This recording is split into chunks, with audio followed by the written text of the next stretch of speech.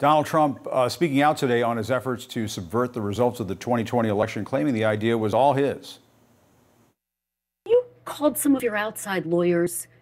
You said they had crazy theories. Why were you listening to them? Were you listening to them because they were telling you what you wanted to hear? You know who I listened to myself? I saw what happened. I watched that election, and I thought the election was over at 10 o'clock in the evening. Were you calling the shots, though, Mr. President, ultimately? As to whether or not I believed it was rigged, oh, sure. It was my decision. It was my decision, he says. Let's discuss more now with Democratic Congressman of California, Adam Schiff. He's a former member of the January 6th Select Committee, and he currently serves on the House Judiciary Committee. I hope I have all that right. Congressman Schiff, great to see you as always. We appreciate it. First, your reaction to what you heard the former president say just a little while ago on Meet the Press. It was his decision to try to overturn the 2020 election results. It sounds like he's taking full ownership here. It sounds like he is. I think this is probably, music to the ears of the special prosecutor, watching these interviews, compiling further evidence to present against the president. It's probably also good news for the prosecutors in Georgia. Here he is taking responsibility, saying it was his decision, essentially, that he was ignoring the lawyers who were saying, the respected lawyers who were saying things that he didn't want to hear, and going with the crazies because it affirmed what he wanted to believe. And his taking responsibility for his actions, I guess it stops there with that previous comment. Let's listen to what he had to say about how he responded to what took place on January 6th. I want to know who you called By the way, on that day. Nancy Pelosi. I don't have. Why would I tell you that? Listen, Nancy Pelosi was in charge of security. She turned down 10,000 soldiers. If she didn't turn down the soldiers, you wouldn't have had January 6th. Did you call military or law enforcement? What? Did you call military or law enforcement at the moment the Capitol was under attack? I'm not going to tell you anything. Let me put it this way. I behaved so well. I did such a good job. Congressman, you were on the January 6th committee. What do you make of Trump blaming former Speaker Nancy Pelosi for the insurrection at the Capitol? Your thoughts?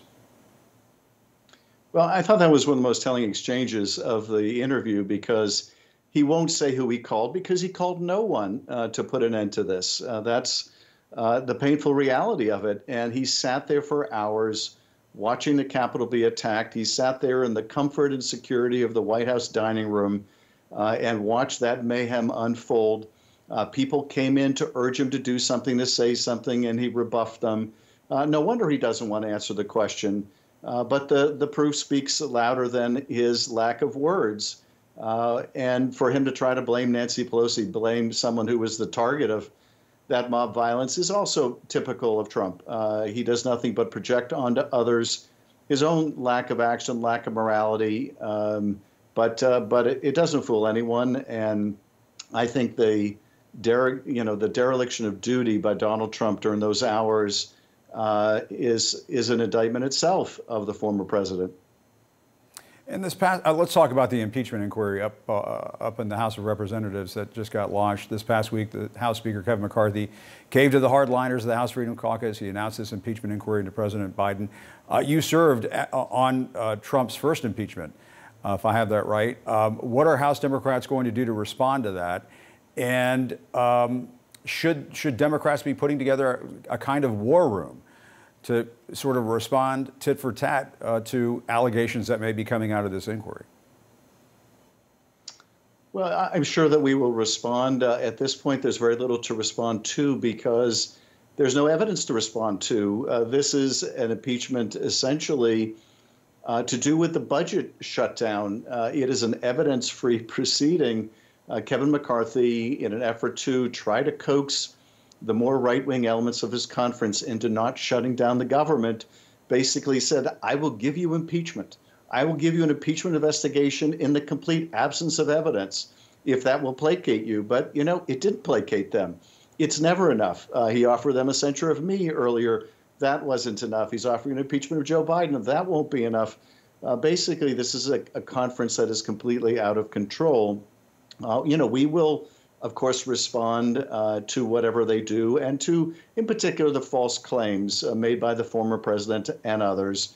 But at this point, this is unprecedented to begin an inquiry in the total absence of evidence in the hope of something that might show up, but more than that, as a chip in a bargaining bargaining over the budget. That's completely unprecedented and completely unwarranted. Do you think the Speaker survives until the end of the year in his position? I think the one thing that Kevin McCarthy has going for him is they don't seem to have much of an alternative. The reason why McCarthy has had such difficulty is the Republicans know, just as the Democrats know, that Kevin McCarthy doesn't stand for anything. There's no conviction behind his actions. There's no strong ideological framework. There's no sense of purpose or mission. The only mission is for him to stay Speaker. And that's not much of a unifying theme for the Republicans. And so I'm not surprised he's having the difficulty. He is what has yet to emerge as an alternative, someone that both the more responsible, although they're few in number, Republicans and the crazies can agree upon as an alternative.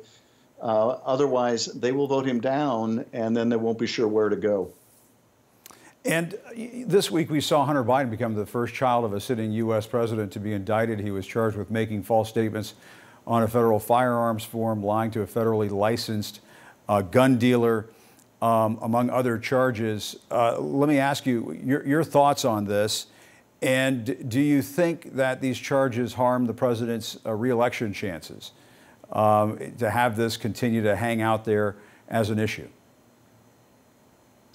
I don't think they harm his re-election, but I think that they take a personal toll. The president loves his son. The president realizes his son has had challenges. The president lost one of his other sons, and so it can't help but take a personal toll. But I think the president will be judged based on his record of extraordinary accomplishment. He's been one of the most successful presidents in terms of his domestic policy agenda since Franklin Roosevelt. And I think his ability to bring down inflation while not sending us into recession, his passage of the Inflation Reduction Act, the CHIPS and Science Act, the bipartisan infrastructure bill, and more, have done more to try to strengthen middle-class families and lift up working families than anyone since Roosevelt. I think that's what he'll be judged on. But I have to think personally, it's difficult, and I think he would acknowledge that. But I think Americans, yeah. Well, oh no, I was just going to, if you don't mind me asking, given what you're saying, why is it that all of these recent polls show he's basically in a dead heat with the former president, the guy he beat in 2020? The latest CBS poll out today shows 49% for President Biden, 50% for former President Donald Trump.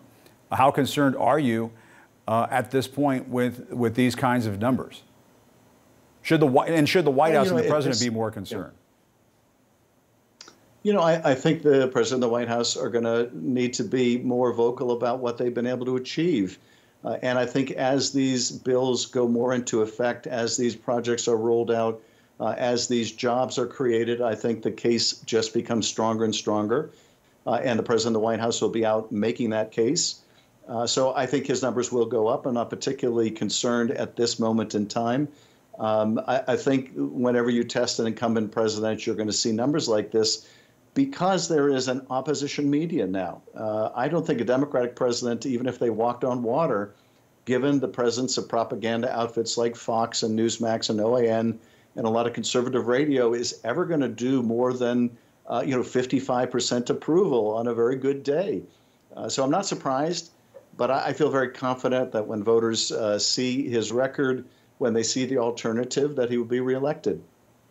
All right, Congressman Adam Schiff of California, thank you very much for your time. We appreciate it.